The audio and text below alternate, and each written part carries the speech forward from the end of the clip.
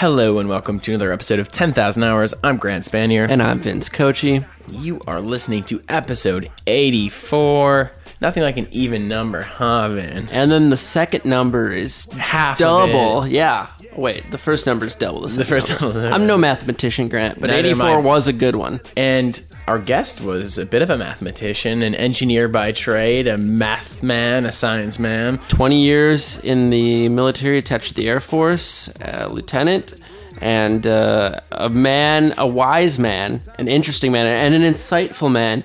We talked about something that was near and dear to him, the subject of his latest book, and kind of a philosophy that governs a lot of the things that he does and how he does them. Simplicity.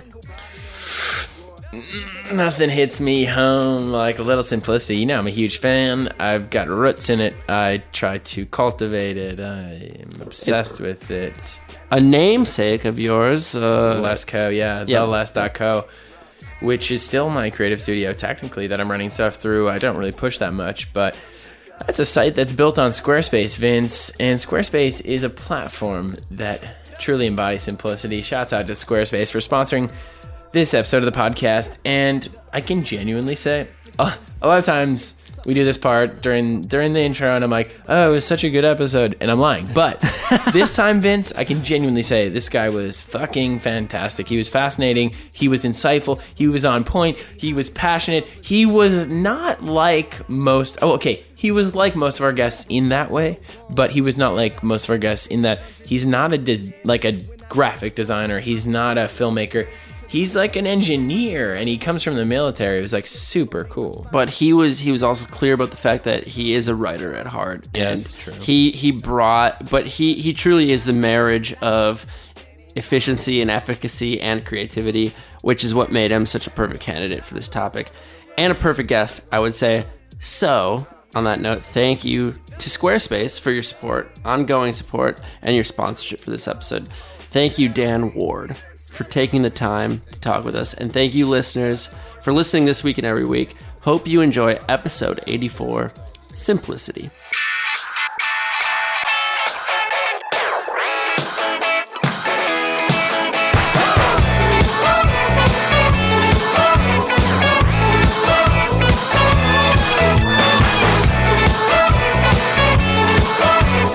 I ate so many cannolis, actually, that I got violently ill. Oh, no. Yeah, I'm a little bit lactose intolerant, and that didn't stop me from going to 4 different cannoli places in one day, and it kind of caught up with me. Anyway, lovely city.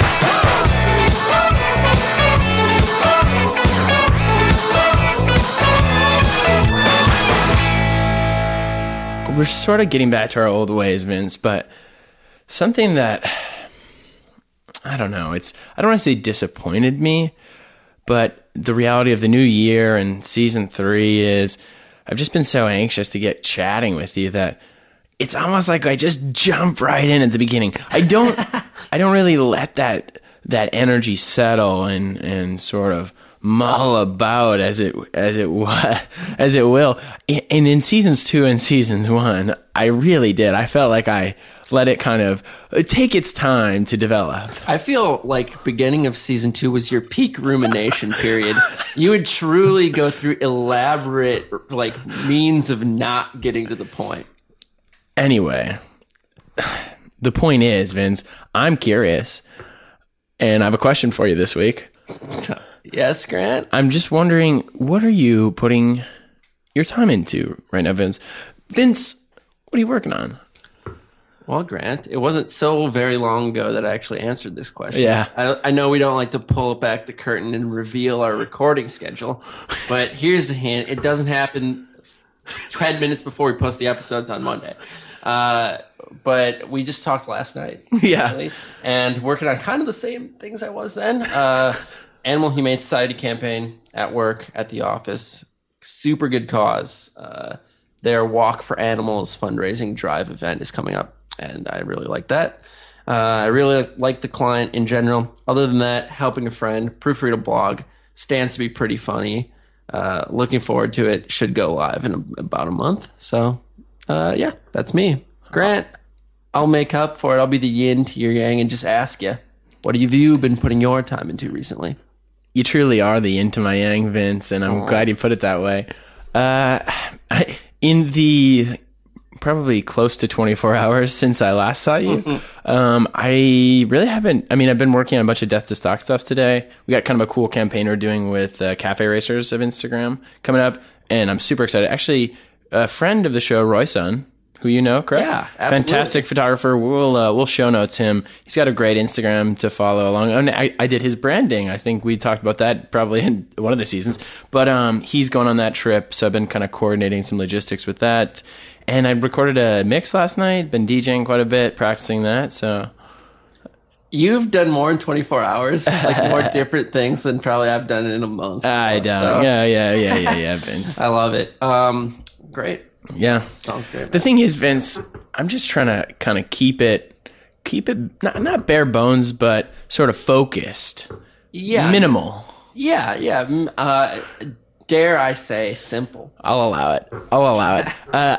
I'm really excited for our guest today, especially because when we first got this thing going, part of our ethos and our idea was that we wanted to pull in people from all different walks of life, not just the creative fields, although it's sort of a naturally occurring thing. But, we talked about doctors. I'm pretty sure we talked about like pilots or people in, dare I say, the military. Yeah, we wanted a lot of people that came to, even if they were in the industry, in entrepreneurialism or in the creative industry, we wanted diverse backgrounds, different roads that led to this path.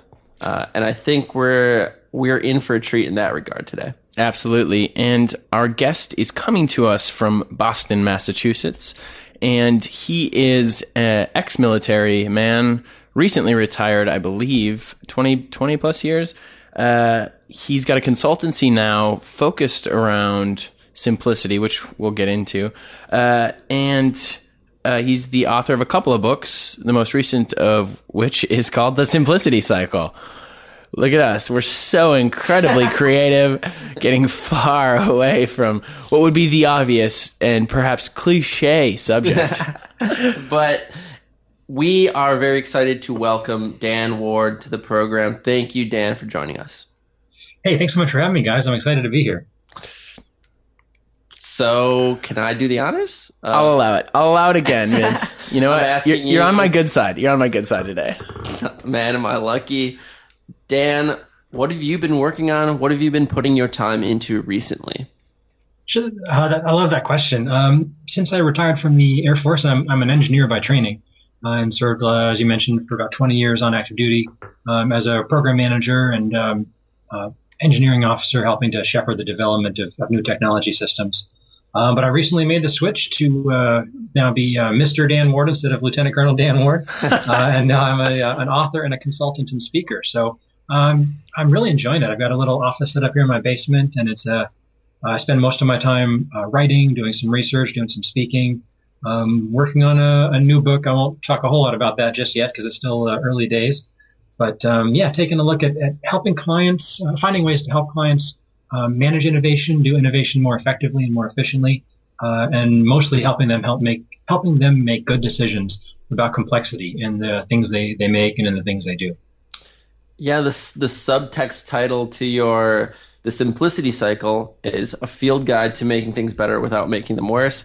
I think that's really cleverly said, and it actually, I think, bears right down to the heart of the idea of simplicity. It's not always as simple as less is more, right? That's kind of a tired adage. But it is, I think, when we think of minimalism and keeping things clean and coherent, it's improvement without the lack of necessity, in a way. Mm-hmm. I think to just get us started, I would be most interested in kind of how you view simplicity, how you would maybe define it in layman's terms, and how it informs your philosophy when it comes to business.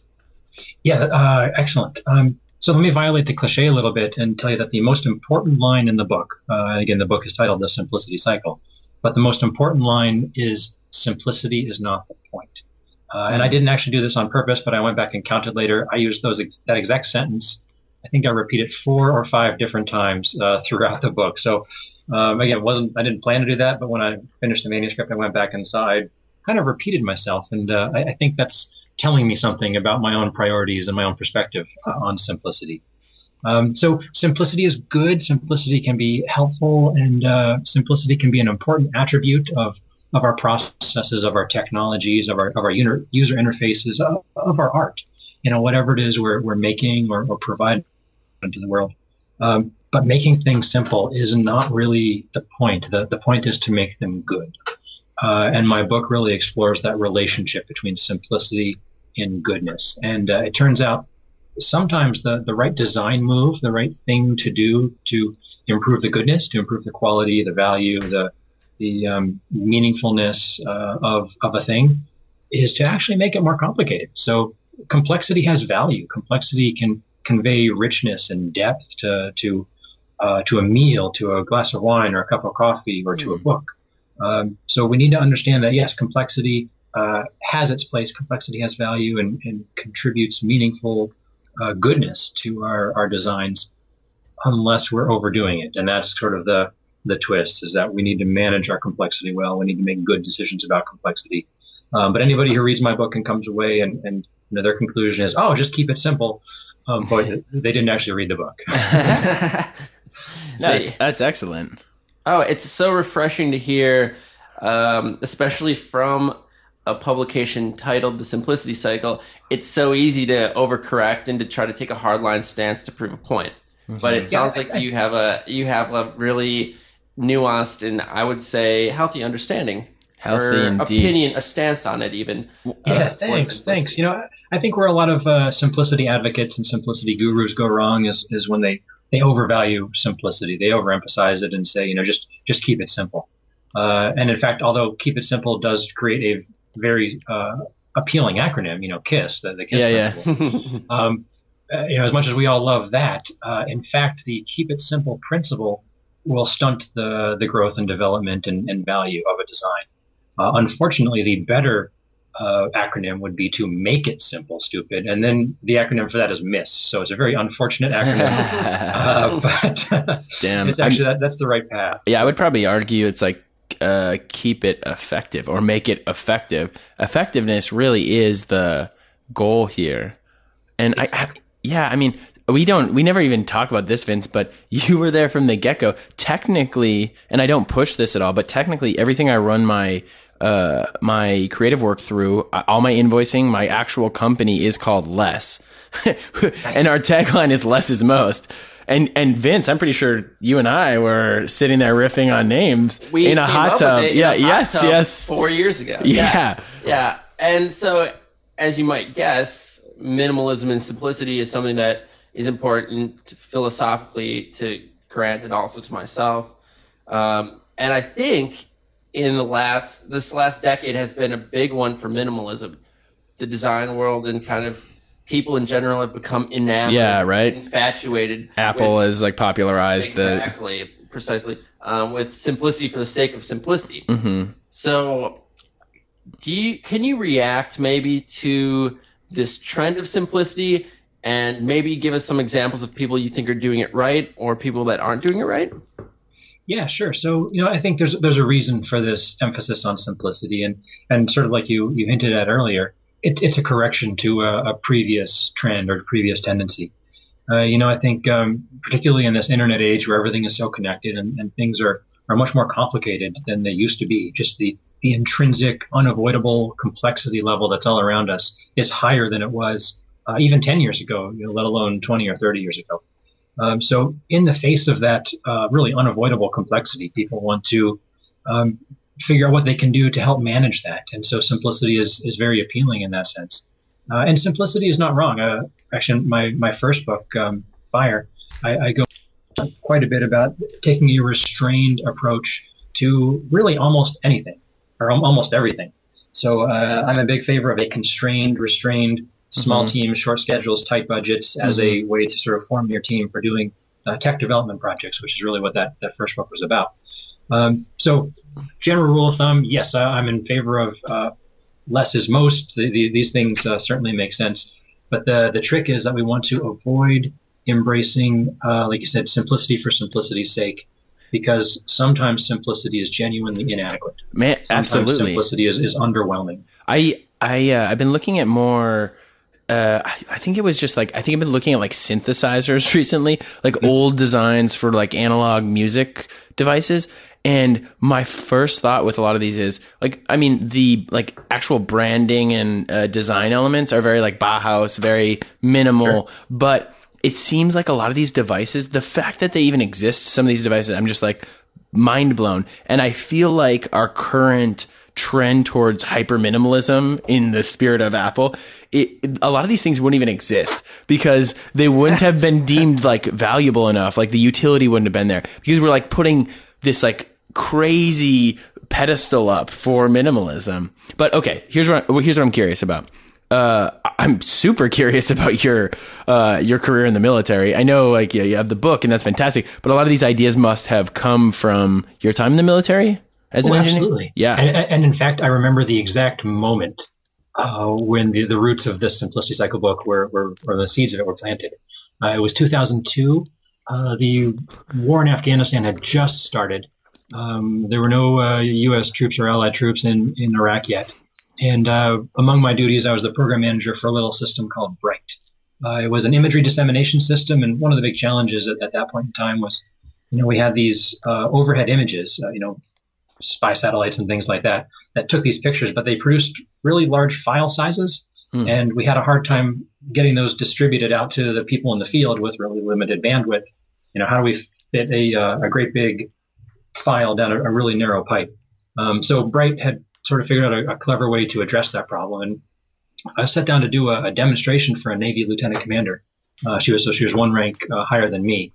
And she held up her hand and she said two sentences that blew my mind, that changed my life, and are directly responsible for why I'm doing what I do now. Wow. She said, and I wrote them down in my notebook because I just never wanted to forget these two sentences. She said, "I don't care how good this thing is. If it's not easy to use, I don't want it." And my brain just sort of exploded because nobody had ever put it to me quite that clearly and that emphatically before. And the system I brought was easy to use, and she did like it, and her unit went on to use it very effectively. But the sort of the cultural ethos that I was working in was, we don't care how easy it is to use as long as it has all the features and functions and make it really complicated and include, throw everything but the kitchen sink in it. That's our definition of goodness. So phrases like user experience or ease of use, they weren't really part of my vocabulary. And the idea was, it's hard to use. That's okay. We'll just give the users a lot of training. Yeah, training. I mean, a classic military idea. Exactly. Hey, we're the military. We love training. So that was the problem-solving approach. You got a complex system? No problem. Train the heck out of it.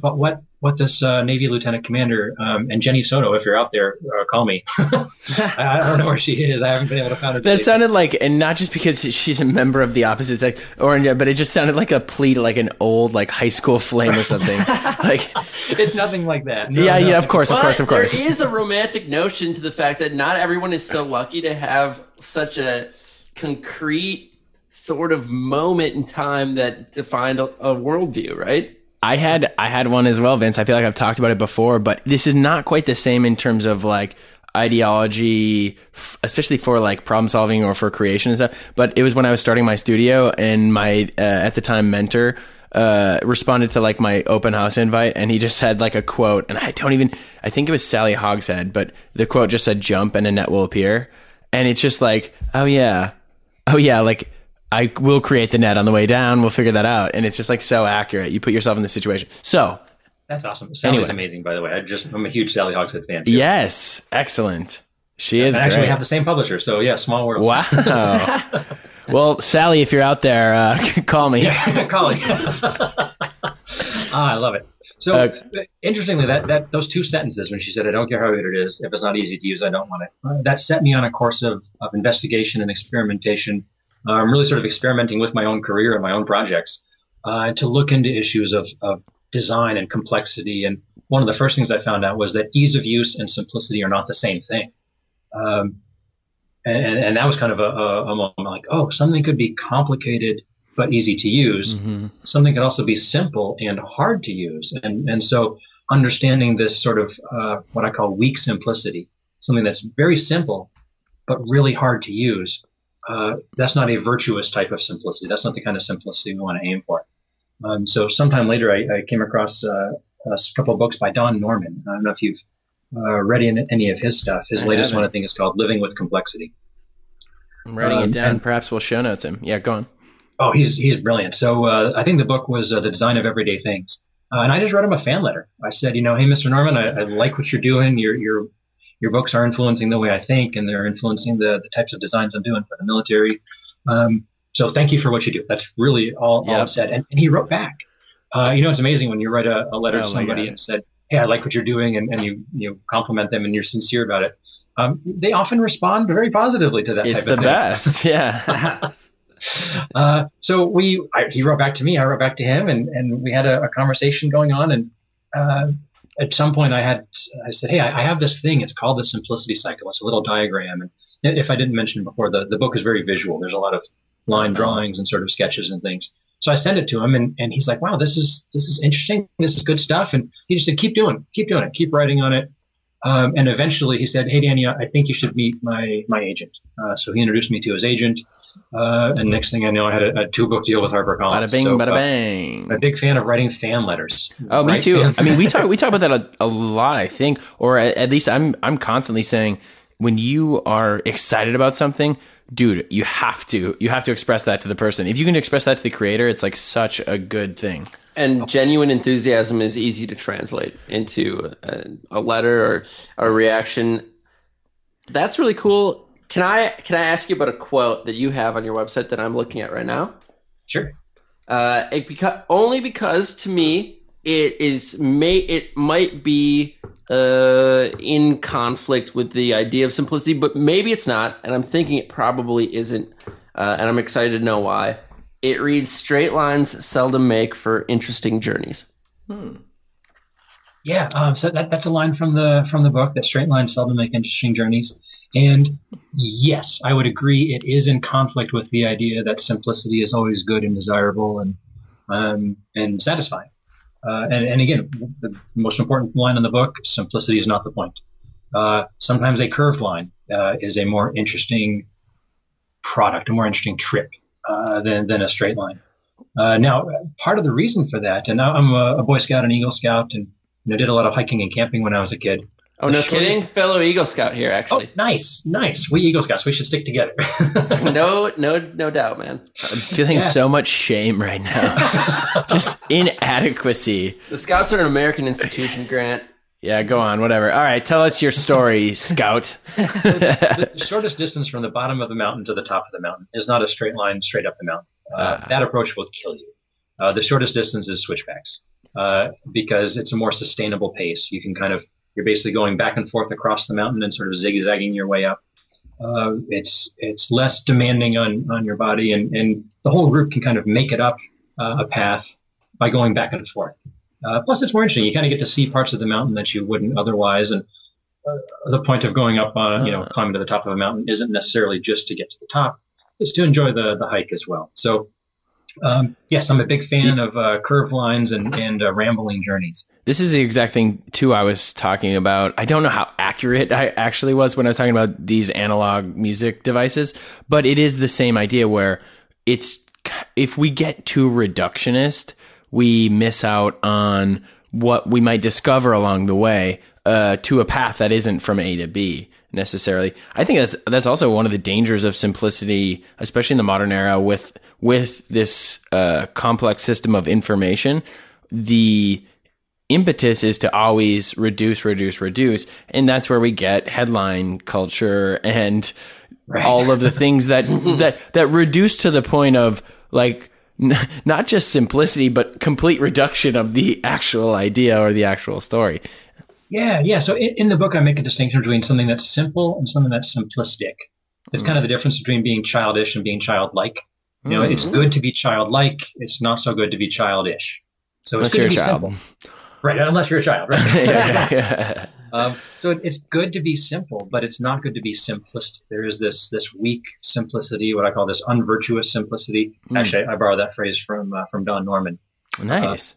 Unvirtuous simplicity, the type of simplicity that doesn't actually contribute value, meaning, and goodness to the object in question. Again, if you take a soup and you simplify it enough, at some point all you have is hot water. which is the fundamental building block of life. So, right. So hey, hot water's good, but hot water's not soup, right? Yes, this is true. If you left with hot water, you've oversimplified the soup. Are you a fan of Buckminster Fuller at all? Yes. I don't know as much about him as I would like to, but okay. Buckyballs and carbon nanotubes and things like that, and some of his architecture. Geodesic domes, sure, yeah. The domes are brilliant. Yeah, he's a real cool guy. I feel like he was fundamental for me when I was like thinking about simplicity, and when I was actually like getting going with less as like an identity. As I was taking that on, I was like going deep on that end. So we will show notes Buckminster Fuller as well, who is like a dude who deserves his due. Nice. Well, let me add something else to consider for your show notes. Yes. I'm currently deeply in love with a book titled Progress in Flying Machines. It was published in 1894, and it basically documents it was published in 1894 by a railroad engineer named Octave Chanute, and it basically documents 400 years of failed aviation experiments. So he published this book 9 years before the Wright brothers had their first flight. Oh, amazing. And what a remarkable thing to do here we have this big problem, heavier than air flight, that nobody had solved yet. And this guy writes a book about it and said, this didn't work, this didn't work, this didn't work. And it's full of these beautiful line drawings and just great stories. He almost spends more time talking about people and the people involved doing this than he does the technology itself. So as an engineering resource, it's out of date, of course. The tables and the calculations and things, those aren't the useful part. But there's these amazing stories and hints in his book of what did eventually work. And he could kind of see this coming. He's like, I think this person's on the right track, and this particular design is going to be more successful than that other design. And so it's a fascinating look at a really special point in history, a fairly unique point in history, right before the Wright brothers succeeded. And it's really an untold story. I've talked to so many people in the Air Force who have never heard of these guys and or never heard of this book, never heard of these stories. And they're just fascinating. But one of the common themes in that book is that simplicity works. The things that didn't work generally were too complicated. But simplicity is important and powerful and tremendously difficult to achieve. And it's that value of simplicity and the difficulty of simplicity. And then when you get there, you're like, oh, well, that looks obvious. That seems of course we should have done it that way. But to get to that point of that simple thing that looks intuitive, it's tremendously challenging. Oh, absolutely. I think about that with design quite a bit. And I think maybe somewhere we would overlap, especially in thinking or philosophy, might be systems, like systems thinking. That's like one of the more challenging things in design for me, is like thinking about, what does the system look like? How does this apply in this way? How can it be flexible? I'm going to take a step back. I'm curious about a little bit of your history. Like, how did you, we saw like moment zero of your simplicity thinking a little bit, or at least like something that kind of sent you hurtling down this path. But what sent you down the path of maybe first engineering and then second the military? Yeah, sure. So I was always good at math and science, and always really enjoyed math and science, all through school, and kind of figured that putting math and science together, you get engineering. And so I figured that's what I would do. I think I was 35. Right. I think I was 35 before I realized I'm also a writer. And cool. I'm kind of glad about that, because, I think to have something to write about is a beautiful thing. To just want to write is also great, but my engineering background and my engineering experience and my experience in the military kind of gives me this deep well of stories to tell and experiences to draw from. And so, I'm glad I kind of came to this writing realization later. My dad was in the Air Force for about 25 years, both my grandfathers and a couple great-grandparents as well. So I'm fourth generation military. And it was kind of the family business. And so I grew up as an Air Force brat, and I liked the opportunity, I liked the lifestyle, I liked the chance to move around and see different parts of the country and to serve that way. But I got to say, 1994, when I got commissioned, it was kind of a weird time to join the military. The Cold War had ended. 9/11 was still 7 years in the future, and we weren't quite sure, why are we here? Who's the bad guy that we're supposed to defend against, and what types of technology should we be focusing on? One of my first projects I led was an email system, and our big selling point was that this was an email, like a classified email system. Yep. You could now send a classified attachment in your email. And that was like the big breakthrough. So yeah, we were very proud of being able to do that. Wow. That's actually cool to me. That's actually pretty fucking cool. But so I actually have a question in regards to simplicity on a more personal level. Sure. I'm guessing that this philosophy isn't something that ends when you dab the pen at the end of your book. This is something that you carry on to your own personal life. How do you kind of live this mantra of simplicity, and what sort of habits, systems, patterns do you have in place in your own life to make efficacy, efficiency, and simplicity happen on a day-to-day basis? Wow, that's a deep question. I can't say I've thought about that a whole lot, but yeah, I think clearly any author is going to write. Pretty much every book is at least to a certain extent autobiographical, and it talks about your books and your writings or anything you make will reveal your childhood values. Issues. Right, yeah, childhood issues. Sure. Well, in fact, the blurb on the cover of my first book by Dan Pink says the book makes a compelling case that none of us can design anything without revealing our values. That's cool. So I'm tickled to have Dan Pink doing a blurb on the cover. That's great. No kidding. But yeah, I think you're right. Anybody who writes a book titled The Simplicity Cycle probably thinks about simplicity even when he's not writing. So yeah, I'm not sure I could point to any specific thing and say, this part of my life really exemplifies simplicity versus complexity. Again, bearing in mind that simplicity is not the point. But again, making good decisions about complexity. When am I going to allow and embrace and increase complexity? And when am I going to make a point to reduce it? And so really, again, if the point of the book is about goodness, the point of the book is about developing things that are effective and good and valuable, I'd say that's where I really focus kind of my life. Where am I spending my time? Am I doing stuff that matters? Am I doing stuff that's helpful? Am I doing stuff that's of service? Whether it's in the military or now helping my clients, helping my readers. Yeah, I'd say that's kind of the life parallel with the concepts in the book. Yeah. Okay. That's interesting to me. I mean, I think of it. Maybe I'm paralleling them too closely, where it's simplicity is not the goal. To me, it's like efficiency is the goal, but maybe that's not the right way to look at it. But I do think of efficiency as the goal sometimes when I'm thinking about simplicity. Yeah, I think there's a linkage between simplicity and efficiency. And I think there are times when it's good to go ahead and be messy, go ahead and be inefficient, at least sort of tactically inefficient in the short term, like doing those switchbacks on a mountain. It feels inefficient to, hey, I'm covering a lot of distance horizontally and not covering a whole lot of distance vertically. That may feel inefficient at the time, but when you get to camp and you still have enough energy to gather firewood and set up your tent, all of a sudden you realize, hey, that was actually the most efficient way to get up to the base. Exactly. So I guess that is the goal, though, is like, short-term inefficiency, but ultimate efficiency. It's like goal achievement, really. Yeah, well, I mean, you mentioned design thinking and systems thinking, and the military talks about strategic thinking. That's really what comes into play with all of this. So, like Peter Senge's book, The Fifth Discipline, was something that was very influential on me when I first started out.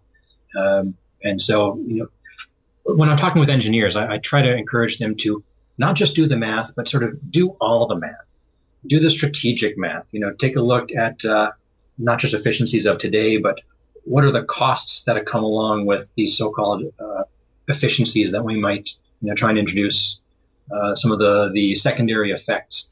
And one thing I often tell my audiences is that in that famous Greek race told by one of the Aesop's fables, the tortoise was faster than the hare because the tortoise got to the finish line first. There we go. And that's the type of speed that I'm interested in. Exactly. I'm like high-fiving you through the computer. That's so insightful. It's like winning, right? I mean, that's kind of what we're talking about in some ways, but it adds kind of a competitive edge that, yeah.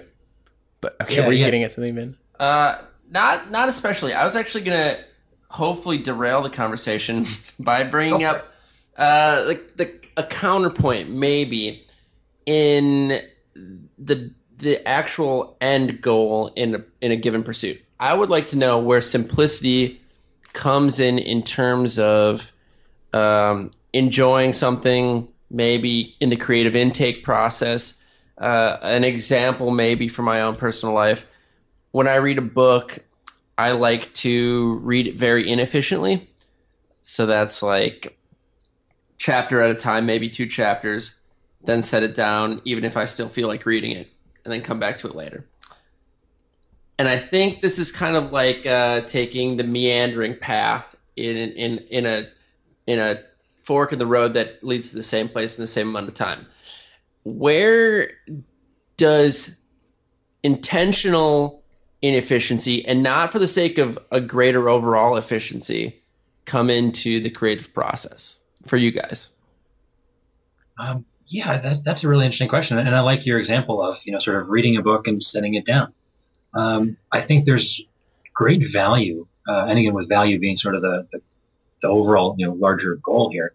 There's great value in working on something and then setting it aside and letting it sort of marinate. It sort of lets the subconscious get engaged and involved. And even with something as simple as reading and enjoying a book, I enjoy a book more if I read a chapter and then sort of think about that chapter throughout the day or through a couple of days, and then come back to the book and see. It gives you a chance to sort of build up that anticipation. I wonder what's going to happen next in the story, and I wonder what's going to happen in the next chapter. I can look forward to it. And it's, for my money, it's a more engaged approach to reading than just sort of speed reading through a novel. And hey, you finished it in an hour. Well, good job. But did you get the full enjoyment out of that particular work? We have the Grant mouth noise of perhaps disagreement. Go for it. Sure. Okay. So total value to letting things marinate, letting them develop. Absolutely. And of course, this is personal. Sure. But yes, I love to do that. I love to work on something and then come back to it. There's huge value in that. What I will say is, and maybe this isn't for you guys, although it feels like I'm at odds with your ideology on reading a chapter, coming back to it, if only just for my own mental psyche, and actually almost because, like, in the pursuit of simplicity. So, like, I don't like to have something, this is just like an OCD kind of thing, but I don't like to have an open-ended thing. And so I'm sort of completist. I feel like I've been using that term a lot lately, sure, where it's like, I find more value personally out of completing the thing, but not... You said speed reading through, and that implies that I'm not paying attention. But it's all on a scale, right, Grant? Yes. It's all on a scale. Yes. Like, so I don't think, like, if I were to take it 1 chapter per week and think about the chapter at length that entire week, I don't think that would be an enjoyable experience for me. So I think the important thing is to understand, when it comes to efficiency, a lot of it is pace setting, I think, for me. It goes for my professional career. It goes for working on personal projects, and it works on, like, enjoying things. I enjoy a series more when I watch 2 episodes a night over the course of a month instead of binge watching it in one weekend. Sure. So, like, understanding your own wheelhouse, your own strike zone, the pace at which you create best and consume best is what maximizing efficiency is about. And I think that is part of simplicity. I would agree. And I think you used a couple of really key words there. And one was taste. We all have our own individual tastes and preferences for how much simplicity we can tolerate and how much complexity we can tolerate. So one person might walk into a room and say, oh, what a beautiful, elegant room this is. And another person could walk into that exact same room and think, it's so stark, it's so cold, I got to get out of here. Mm-hmm. So a lot of this is subjective, and there's not an absolute scale that we can use to measure this, to equate the value and the goodness of simplicity. But the other thing you mentioned was pacing too. I think we all sort of have our own natural pace, and we can adopt our pace as needed when in certain situations.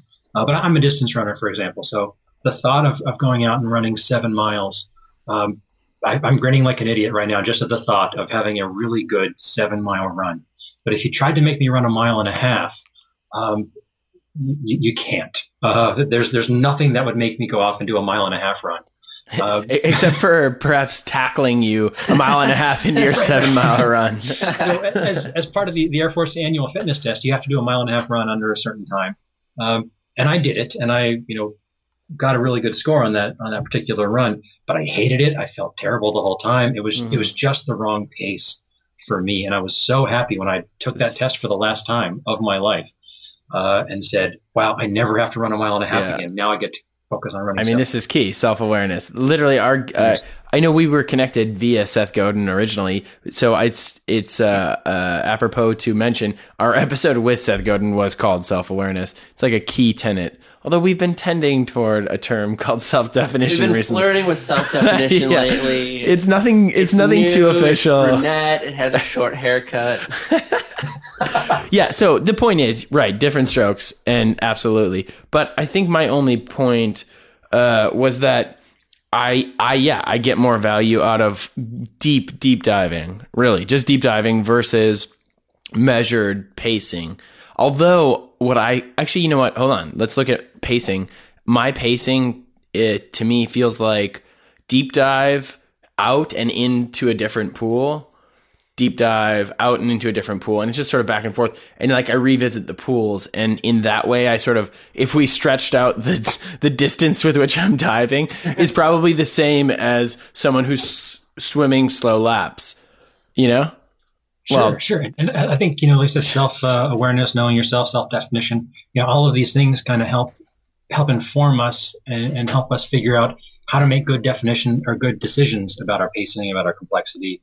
The other thing that I didn't mention before, so I'm going to throw this in now too, is understanding that while I might have a certain preference or a certain tolerance for different amounts of simplicity and complexity, my customers, my clients, my supervisors, my colleagues might all have different levels of tolerance of complexity, different levels of preferences for simplicity. And a big part of what I try to do with the Simplicity Cycle book is help us have these important conversations with each other so that we can kind of bring them to light and say, oh, that person's not crazy. They just like simplicity more than I do, or they prefer complexity more than I do. And as a team, we kind of have to coalesce and say, okay, what is our common level of simplicity, complexity, and how that relates to goodness. That's such a nuanced and like deep topic, especially when I think about aesthetic and user experience and the customer. I feel like we can't fully deep dive in there, but sure. Well, and that is a deep pool to maybe dive in. When we talk about personal swimming paces, I feel like mine is kind of like where you have that shallow pool, above ground pool in your yard, like so shallow that like your 3-year-old child can't even drown in it physically, and then just laying in that on my back for 8 hours a day every day. That's my pace. That sounds beautiful, yeah. And speaking of indulgence and decadence and kick it back in a way, we are going to dive into our off-topic topic, which is something we do every week. Not sure if you're familiar, but we like to get away from the topic at hand and talk about something not particularly germane to the topic at hand. This week, we're talking about gambling, the old roll of the dice, risk, reward. Are you a recreational gambler at all, Mr. Ward? I am not. It was only with great reluctance that I bought one of those Powerball tickets when the Oh, you did? I did, only with great reluctance, and it was because my wife said, "No, just go pick one up." So, it's just a tax on people who aren't good at math, but I went ahead and plunked out my $2, and clearly I did not win. Yeah, I didn't pick one up. Did you pick one up, Vince? I didn't. I'm like I'm pretty adverse, and I'm a total hypocrite. I might be the most hypocritical person of all time when it comes to gambling, because I have a great distaste for the national lottery or lottery in general. I feel like, well, I actually appreciate it as a mechanism. It's a voluntary tax, basically. But beyond that, I don't like to participate in it. But I do love to gamble because of the inherent entertainment value in it. Sure. Yeah. Okay, I see that. Sure. You know, you just don't get the same utility out of the National Lottery that you would out of. And I'm just realizing the beauty of this fucking off-topic topic out of, let's say, for example, a game of blackjack, of which I've seen you play a few. You see me lose a couple $100 playing blackjack. We were at the same table on the Creative Skill West trip 3 long years ago now. Wow. I do love the casino. I love the atmosphere. I'm a huge fan of atmosphere in the places that I go. Sure. And a casino is a very unique atmosphere. It's still smoke filled. It's still gin soaked. It's still completely populated by regulars. It's like the seediest tavern mixed with the absolute epitome of high spend insanity marketing and lights and neon And oxygen, pumping it in, baby. The things they do, no clocks, oxygen being pumped in, bright lights, I'm all about Free it. drinks. Yeah, that's like your scene, bro. I don't like what that says about me personally, but it's true. The thrill of it is one thing. I don't think it's that great, but I do love the action of playing the games of chance. Yeah, my poker name, of course, is Short Stack. So I've played a little poker, just friendly poker with the family, and I'm notorious for being like the first one out. I think part of it is I sort of lack that competitive drive or that competitive edge, that need to win, or that need to beat someone. My favorite person to compete with is myself. And because when I compete with myself, I always win and I always lose. Absolutely. I was going to say, it probably just says like you don't have the dark side, like the desire to deceive, especially in poker. I mean, that's what people are getting off to there. I am a terrible liar. In fact, when I was in the military, I had to take a polygraph test as part of my, getting my security clearance. The guy administering the test actually laughed at me. He's like, "Oh my goodness, sir. Some people are bad at lying, but you're like broke the needle on my machine." Lieutenant Ward, you're going to want to take this cyanide pill and just have this at the ready because you can't be trusted if you are to fall into enemy hands. Man, I used to like the easiest polygraph he ever gave. So, oh dang, that's cool in a way that is cool actually. Hold on. Side note: is the lieutenant in Forrest Gump? You must have gotten this. Mm-hmm. Is he Dan Ward as well? No. No, but he's Lieutenant Dan, and I was a lieutenant when Forrest Gump came out. So wow. I was Lieutenant Dan, but the timing was perfect. Did you get endlessly harassed, or was it actually a kind of a boon?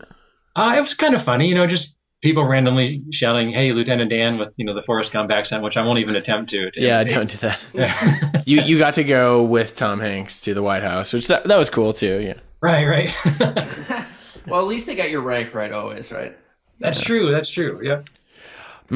I like gambling, Vin, but like I haven't really played at a casino much. I feel like I don't get that much utility out of it because I'm like, I'm probably gonna like I know the math it requires and the confidence it requires to actually play seriously.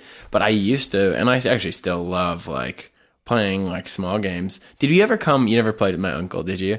My uncle has this like home game. My crazy ultra marathon uncle.